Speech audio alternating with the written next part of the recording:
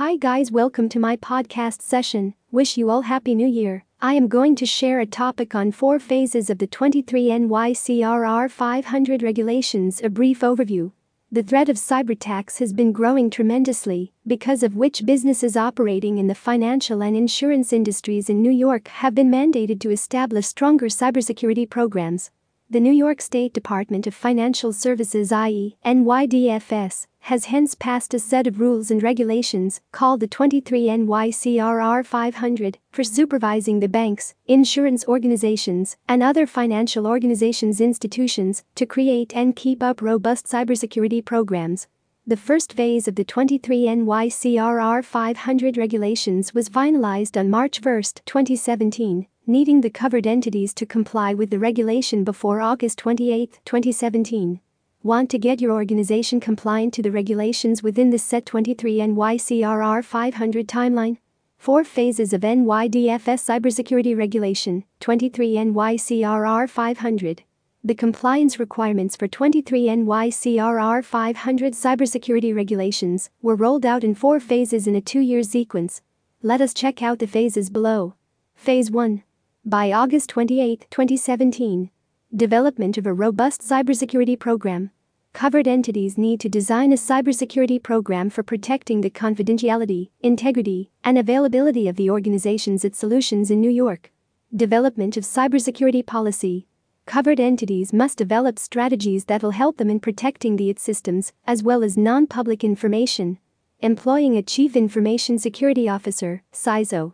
Covered entities require employing a qualified and experienced individual from within their firm or through a third party to supervise and implement cybersecurity programs efficiently. Limiting user access. The covered entities need to limit user access to their organization's its systems and non-public information as required. Employing cybersecurity personnel and intelligence. Covered entities should employ qualified individuals for managing the security risk and supervise the performance of significant security functions.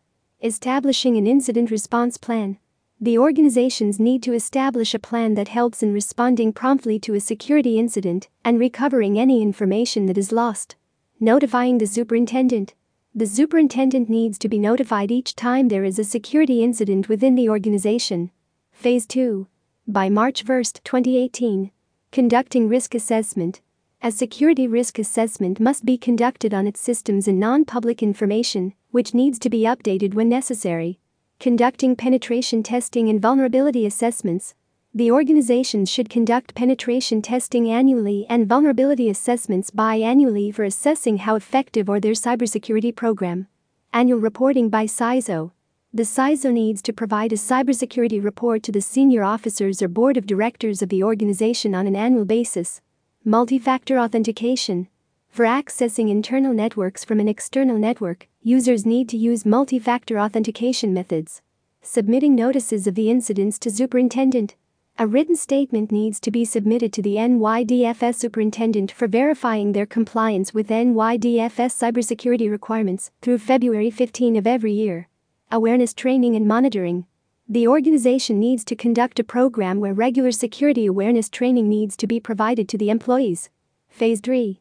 By September 1, 2018. Audit trail. Organizations need to maintain security systems that can log and reconstruct material financial transactions in order to detect and respond to the incidents immediately.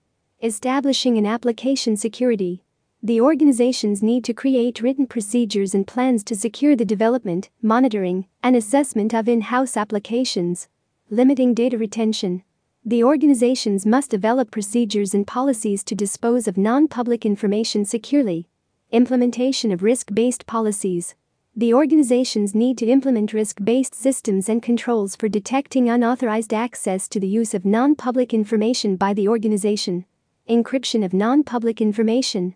The organizations need to encrypt non-public information while in transit over external networks. Phase 4.